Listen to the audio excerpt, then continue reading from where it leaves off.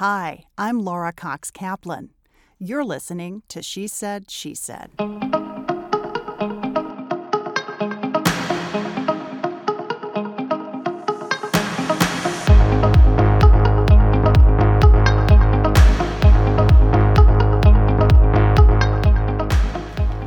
Nancie McDonnell Ruder is a marketing and brand expert. She started her 25-year career at the legendary Leo Burnett Company.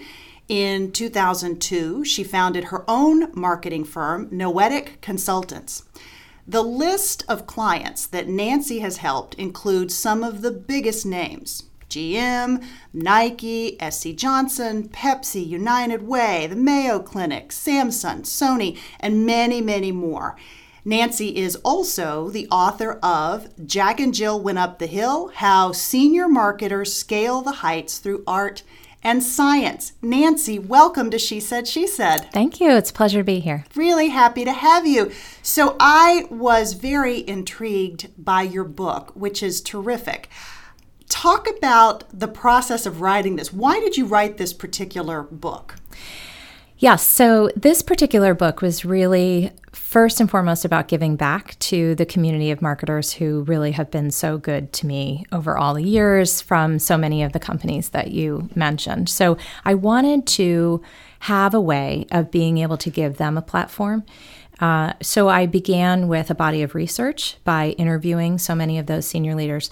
I also saw that with the marketplace getting more and more complex and frankly difficult, so many of these people who were senior marketers that I was keeping company with were excelling in this marketplace, not just surviving, but actually thriving in the marketplace. And I wanted to unpack that a bit and understand what that was about, what their ingredients for success were, so that I could then share that back with others. The most surprising thing about the book, and I'm curious as to whether this surprised you, you wrote this book for marketers. But what you end up with is a book that has really incredible advice for anybody, no matter their career path. Was that a surprise to you? Yes, it was. It was not what I thought was going to happen. And I only realized that that was the situation out of the feedback that I have gotten since the book has been published. Many people, for example, who are junior marketers have found it to be very helpful, but I've also had a lot of non-marketers read it and pop up and tell me how it's been a help to them. If you look on Amazon at some of the reviews, you see that really mixed in there. For example, I have one colleague who is a civil engineer, and in his review and in our conversations, he talks about how applicable it is to the work that he does. He's obviously very science-sided, science strong, and so his ability to kind of unpack that in his frame of work, he said, was super helpful. So that was really a big surprise to me, a delightful surprise that it has broader applicability.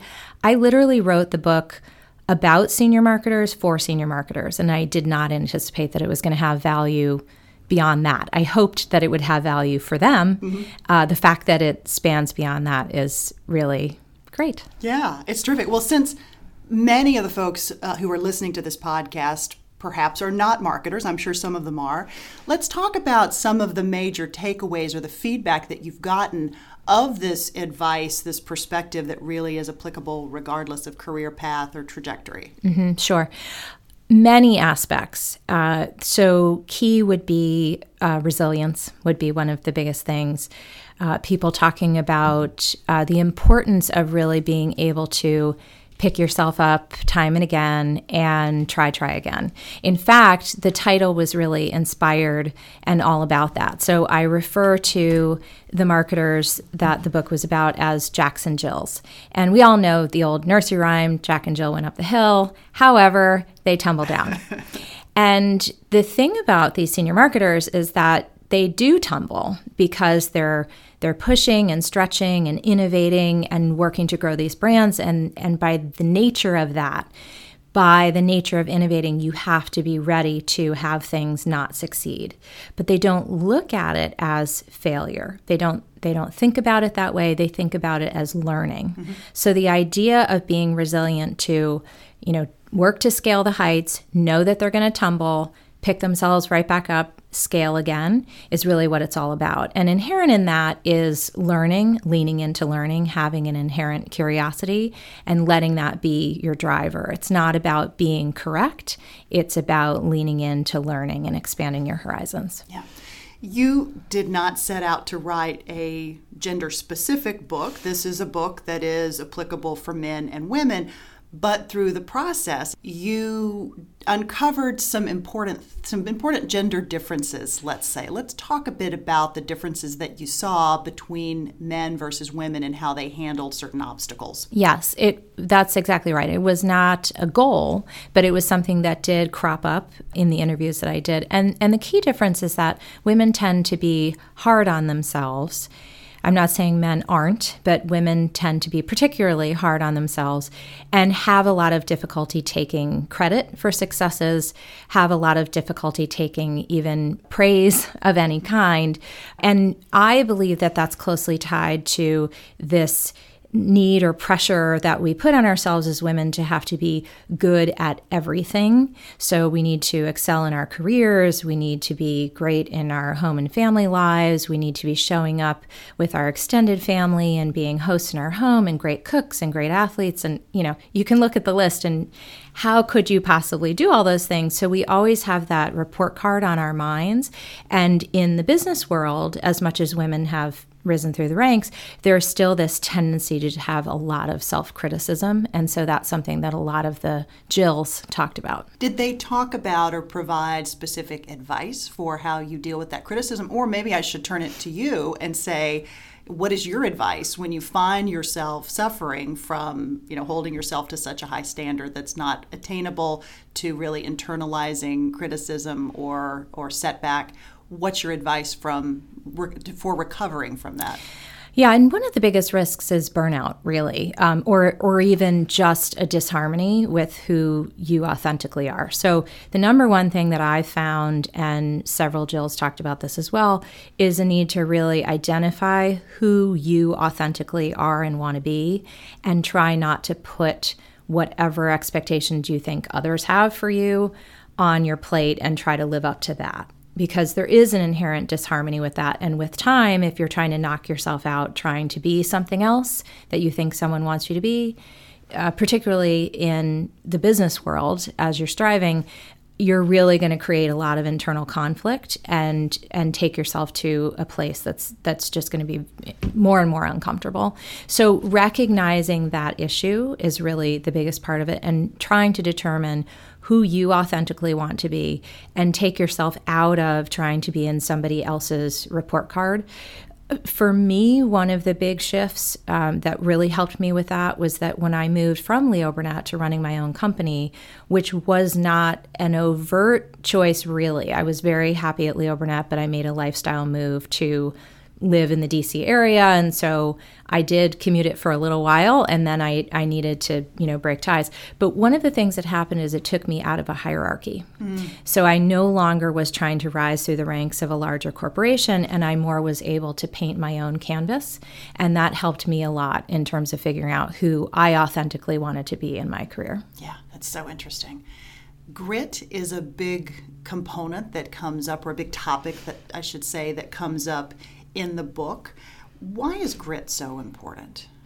So grit really is about having that ability to dig deep when you need to dig deep. So I don't separate grit and perseverance and resilience. I kind of pull them all together.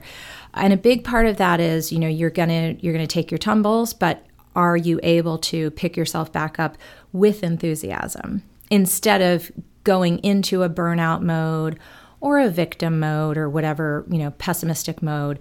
And so in order to do that, one needs to fill one's reservoir. So you have to find the ways that you can fill your reservoir back up, because we are depleting it every time we strive. So a lot of Jackson Jills talked about various ways that they do that, the primary one being looking at it as learning, not looking at it as failure. For me personally, there's a lot of things that I do in my life to fill that bucket. I do a lot of yoga, I meditate, I walk my dog, I listen to music, I spend time with friends. I do things that help fill me back up so that I have what I need to move on and thrive, right? Not just gut it out. So grit is really about understanding that the human condition is such that we do have limits, and in order to respect those limits and be able to excel beyond our wildest dreams, we have to have a respect for when we need to fill our reservoir again. Yeah. What about the role of passion? You're going to find yourself working on various projects. Some are going to light you up inside and some are not. How do you balance that, between the projects that you're really enthusiastic about and the ones that really don't, and that role of passion as it relates to your work? Yeah, I think passion is the thing that gets you through when you're having those moments. So a great example is the writing of the book. So when I was writing the book, there were certain parts of it that were fantastic. I love doing the research, for example. Then other parts, not so good. And that's where passion really comes in. So at one point I had writer's block when I kind of couldn't get off the dime. I was a few chapters in. That was a really tough period. And the last mile of it, of trying to get the book proofread over and over, I did not enjoy that part of things. So that's where passion comes in, because if you make this firm commitment and you really, really, really want to accomplish something, when you're having those difficult moments and it's not so fun, that's actually what gets you through. I want to give you another quick example. Recently, I had the opportunity to give a talk that was a TED-style format. It wasn't a TED Talk, but it was at an Enterprising Women conference. And I needed to speak for 8 minutes, not a second more. They were timing us, no notes, and I had to be completely scripted and hit my mark on every word, every phrase. I had to practice in a completely different way. I'd never done that format before. Practiced, and had a coach and the whole thing. When it came time to go to Florida to give this speech, I was ill. I had a fever. I had a sinus infection. I felt terrible. And by all rights, I should have canceled. I was not going to miss this thing. I had prepared, and I was going to get up there and do it. And the morning of, until I was done, and then I felt terrible again, I was great. I got up there, I focused, I hit my mark. I then had to go to bed. I had to go back to my hotel room and go to bed. So that's passion to me. So prepare, right? Prepare, but then really having it in your heart that this is something I really want to do and nothing's going to get in my way to getting it done. And I think those moments are some of the most rewarding things we can have. Yeah. Can you dig deeper on how you define what you're passionate about? How do you know what that passion is? Which maybe sounds like a strange question, but how do you know? Yeah. One of the key things I think is when you, what I would call, lose time.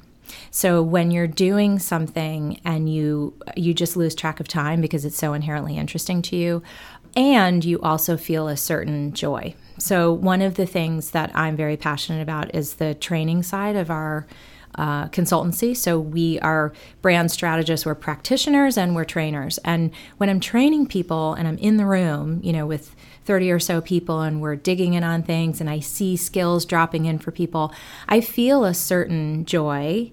And I really am fully present in that moment, not worried about what's coming next or what time it really is. Obviously, I have to track the time. But so I think that those kinds of things are when you really know that you've got passion. And I think it's a try and learn, because you don't really know how you're going to feel about something until you try it. Yeah, that whole notion of flow. Yes, right? There's flow, exactly. That concept of really getting in the moment and just going with it, losing all track of time. You have a thriving consulting business. When you look at hiring talent, how do you think about grit as it relates to the talent that you're hiring? How do you know if a person has grit? Yeah, it's a great question, because if you don't have people with grit, and you find that out the hard way, it's probably going to be a bad fit, and it's going to be difficult for them, and it's going to be difficult for you as the employer.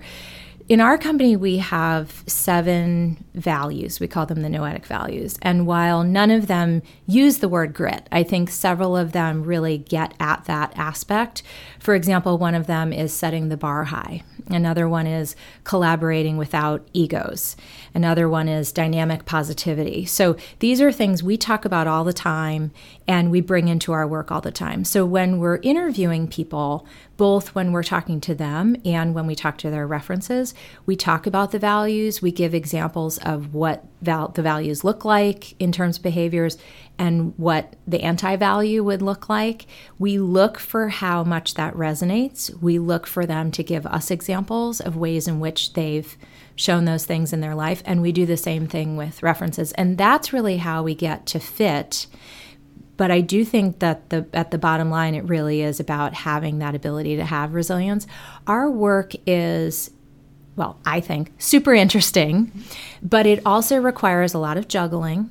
It does require setting that bar high, a lot of grace under pressure, because we're dealing with very senior people who have very significant challenges that we're trying to help them with. So if we don't have someone who has that level of grit and resilience in them and passion to go with it, they're likely not only going to not be successful, but they won't be happy. And we really want people who are going to thrive with us. Yeah. Do you have advice for the prospective job seeker for how they can best illustrate that notion of grit and passion? Yeah. I think the more people who are seeking those jobs, the more they can have anecdotes, examples ready to talk about how they've exemplified these things. And it can be big or small. It doesn't have to be something huge, but making it really tangible. And I think that works on 2 levels. First of all, it gives evidence to the person who's listening to you, but it also gives tangibility. So when we sit and we're trying to have dialogue with someone we don't know that well yet, and we're trying to make this big decision, tangibility really helps us understand what it might actually be like, because it paints a picture and helps you set yourself apart. Yeah. What about client selection? Ever run into situations where the client's values or their employees' values don't align with your values as an organization? And what do you do under those circumstances? Yeah, not very often. But one of the things we do right up front is we have a bit of a filter to determine whether or not we're going to take on an initiative. So we have a list of questions that we walk ourselves through, and part of that is, do we align in terms of goals and values? Now, obviously at that point you have limited information. Beyond that, I've run into very few instances where I have ever felt that there's a real misalignment. But the couple times that I've sat down with the most senior person. For example, I had a client who I'd worked with many times in many different capacities who had a person on his team that I really felt was sabotaging. And I was quite distressed on his behalf about, what was going on with this person. Mm-hmm. However, when I sat him down to talk to him about it, he gave me a big smile and he said, "Oh, Nancie, I know." He said, "I'm working on that, but it's the long game, and here are some reasons why we're gonna leave it as it is for now." And I was so relieved that I wasn't telling him something new. So it's rare that happens. We've been really fortunate in that regard, but there have been a few things that have come along where we've gone through our checklist at the beginning and said, this just doesn't align with how we think about things. We had one recently. Very well-known brand. They didn't seem to believe in being customer-centric. I know that sounds a little bit odd, but they really didn't. They felt like, we know best what our customers are going to want. We really lead with our products. And we very friendly, but we parted ways because we lead with customer. So I don't think our methodologies would have worked with them, and we just seem to be philosophically not aligned. So it's rare, but it can happen. Yeah. You have talked about the importance of grit as it relates to raising our children. What advice do you have for instilling that notion of grit in your kids? Mm-hmm. Yeah, it's a very relevant topic, especially these days, and especially if you're in a part of society where there's a lot. We have a lot to give our kids, which is my circumstance and kind of the circumstance in the area where we live. I think it's really important that kids learn from a young age how to work hard and what hard work really is, that we don't give them everything, every advantage and every material thing that we possibly could. With that, we are able to stoke both ambition as well as resilience, because if you have to try, if you have to apply yourself, then you start having to use these skills, and it sort of stokes. So in our family, kids need to have a job at 15. And believe me, my kids do not love that rule. And in fact, my oldest daughter, when I sat her down to tell her that, she literally looked at me and said, "Why? I don't understand why my friends don't have jobs."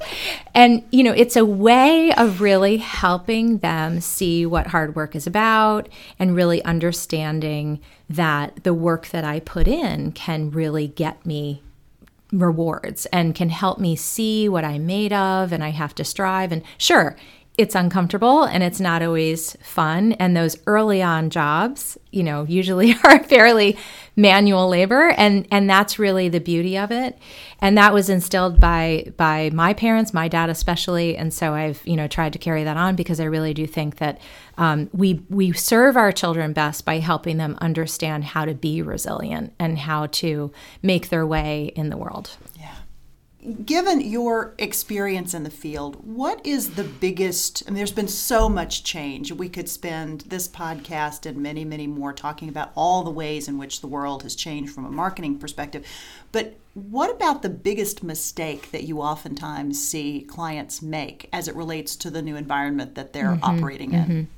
Right. So this new environment, it's almost hard to even talk about because it's so fundamental and pervasive. One of the biggest changes that affects our clients in the capacity that we work with them and leads to that difficulty is the fact that now it is very much a two-way dialogue, where it used to be a one-way dialogue with our customers. Mm-hmm. So back in time when we didn't have as many channels and there was no digital, this thing we call digital, marketers were able to figure out who they wanted to reach, what message they had, and they could just push that out into the world, and people would purchase or not, and there were less choices. Today, with the two-way dialogue, the thing that can be very difficult for marketers is to really fully embrace that it is two-way. So a couple things within that. One is they always inherently know their products or services better than they know their customers. That is just the gravitational pull. When you sit inside an organization, you know what you offer better than you know the people you serve. So they have to go out of their way to get to know those customers and stay close to those customers. It doesn't just happen. And so we often call that a product-centric view, and really being careful to not sit in your product-centric view, but get to your customer-centric view. So that level of connection is something that I feel like we are talking to clients about almost every day in some capacity. So there's all different ways we can go about doing that, but really committing to doing that so that you truly are leading with customer, not leading with your product. What about best practices in that regard? How do you do that well? So it depends on what your industry is, how hard it might be for you to get that customer exposure. If you have a retail environment, we strongly advise, even and especially at the senior level, walk the aisles, like really see how people are engaging. If you can get direct access, listen in on the customer service lines, whatever means you have of being able to hear and see your customers in their organic environment. If you have that kind of access, you should be tapping into it. Sometimes you have to get more clever if you're more at a distance. Obviously, research is a strong aspect that we should be tapping into. But there's all kinds of affordable ways and quicker ways as well. We're very big on social listening, and that's a great way. Go and see what is being said about you online. If you are one that's getting a lot of reviews on Yelp, what's really being said, the good, the bad, the ugly, what's being said about you in social platforms. So whatever exposure you can get, and it's not this one and done. This is something that you have to be looking at over time. A lot of the Jacks and the Jills in the book talk about different ways that they do that to stay close. Your critics and your supporters have lots more platforms with which to communicate with you, whether you are a person running a podcast or whether you're a person running a company. How do you distill between the trolls and the constructive critics? Yeah, it's a great question, and sometimes they can look markedly similar. Yeah. We always talk about really knowing who that audience is that you intend to serve them really well, and don't worry about the rest. So if you really know who the people are, so we call it leading with your who. If you really know who you're serving and what they want or need, and you have something that's highly relevant to them, those are the people that you need to keep happy. And you can't worry about the rest, because if you're worrying about everybody, then you're really for nobody. Seth Godin says you're robbing people of their humanity when you do that. You really have to just authentically be about that audience and go deep with them. And then don't worry about the people who think you're either irrelevant or even in some way disagree with you if you're doing a really good job with the people that you serve. Yeah, that's great advice. That's really great advice. So you started Noetic Consulting in 2002 after leaving Leo Burnett. Why this particular entrepreneurial path? You talk about a lifestyle shift, but talk a little bit more about why you picked this path. Yeah, it was initially fairly accidental.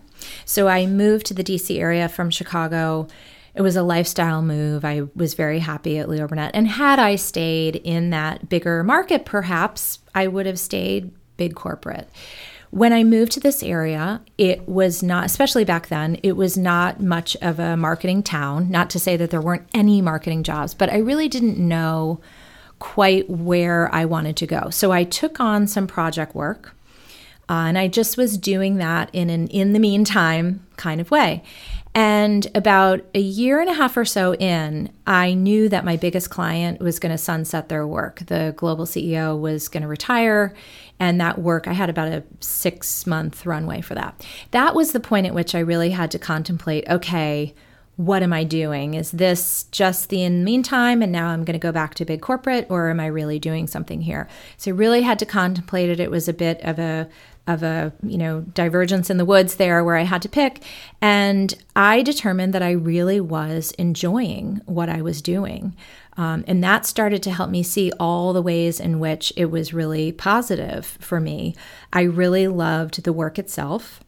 I loved having the direct accountability that it really was, my name on the door, so to speak, for the quality of what I was bringing. I loved the diversity of being able to work with different industries. So there were a lot of things that I really enjoyed. So I, at that point, made an overt effort to reach out and network further and be sure that the business was going to be able to thrive beyond this Bigfoot client that I had sort of had to get us started. Yeah. Was it scary? No. Because I didn't really put a pressure on myself to get to a particular milestone at that time.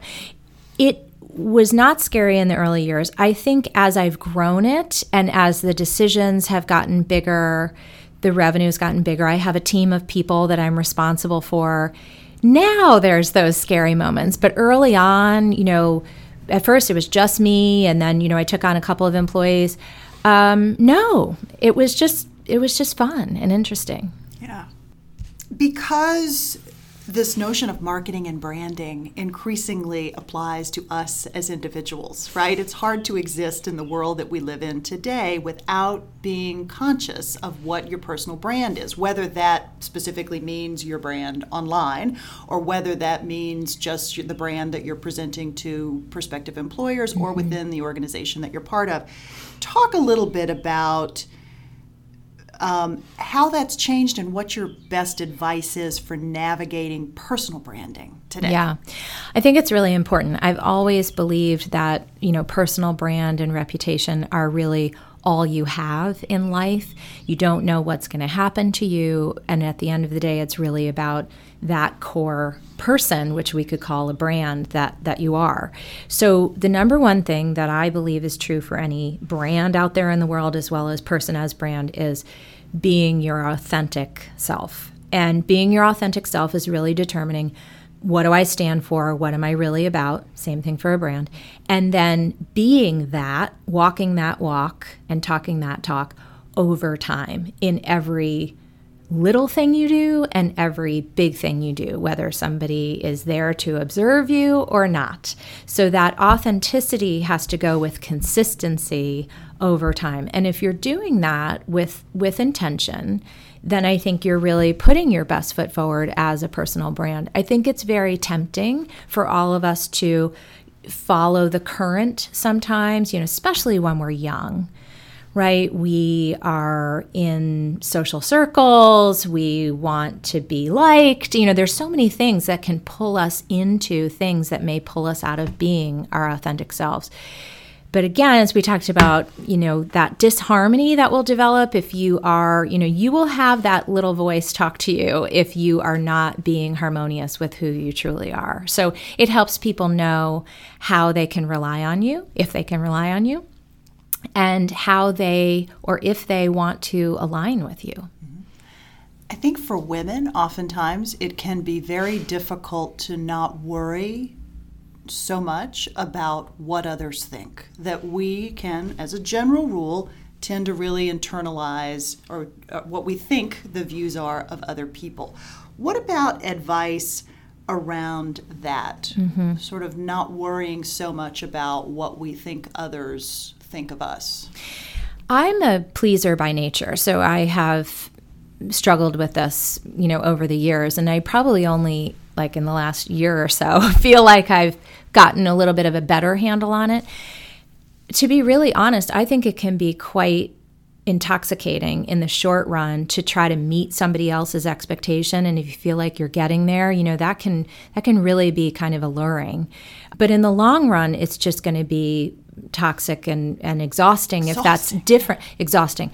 If that's different, especially if that's different from who you really are. So one of the things that has helped me separate is journaling and really getting clear on, what are my priorities? What am I really about? Especially if I feel in any way pushed in a direction that doesn't feel right to me. How about bouncing back from setback? That also can be a big one. You encounter a big roadblock. Maybe it's a full-on failure. How do you bounce back? What's your advice for dealing with? Yeah, I think there's no perfect recipe for that, and it's probably, different for each person. But I can share a little bit about what I have done and how I've made my way with that. I would say the two most notable difficulties, I don't know if I would call them setbacks, but, sort of difficulties I've dealt with in my life was the loss of my dad and the loss of my marriage. So each of those happened fairly suddenly, my dad very suddenly.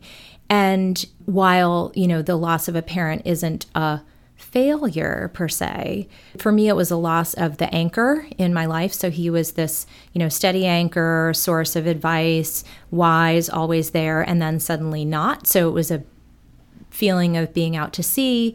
And loss of my marriage, divorce is a feeling of failure for many. Certainly it was for me. But also there's just this sense with both of these, they were setbacks because my life was so different upon these things happening. So really trying to get your bearings again. And that's where fear oftentimes comes in. That's how it was for me. Just a lot of fear about, I can't really picture how things are going to go now without this aspect or person in my life. I don't know what the future holds, very scary stuff. So one of the gifts I have for whatever reason in my life is that I really am passionate about wanting to feel happy. I'm not okay with living an unhappy life. That's just not an acceptable thing to me. So that's a big driver for me. So I really had to learn a lot of ways to try to cope and bring myself to a happier place. So a lot of the things I mentioned earlier, yoga, meditating, long walks, music, journaling, ways of recentering. But a big part of that is actually sitting with the uncomfortable feelings. So sitting with the fear, as my yoga teacher would say, being comfortable, being uncomfortable. And that is a skill that you actually can develop. So one of the exciting things out of the setbacks I've had is really understanding that I can get maybe not good, but better at being uncomfortable. And I can walk up the middle and have courage, because it doesn't mean not feeling afraid. It simply means feeling the fear and going forward anyway. So those are some of the things that I've used. I also don't want to forget to mention really reaching out and taking the support offered by family and friends. I'm not great at doing that. I tend to be the one who's giving advice and supporting other people. And so it was very humbling for me to be in a position where I needed that and then pushing myself to do it.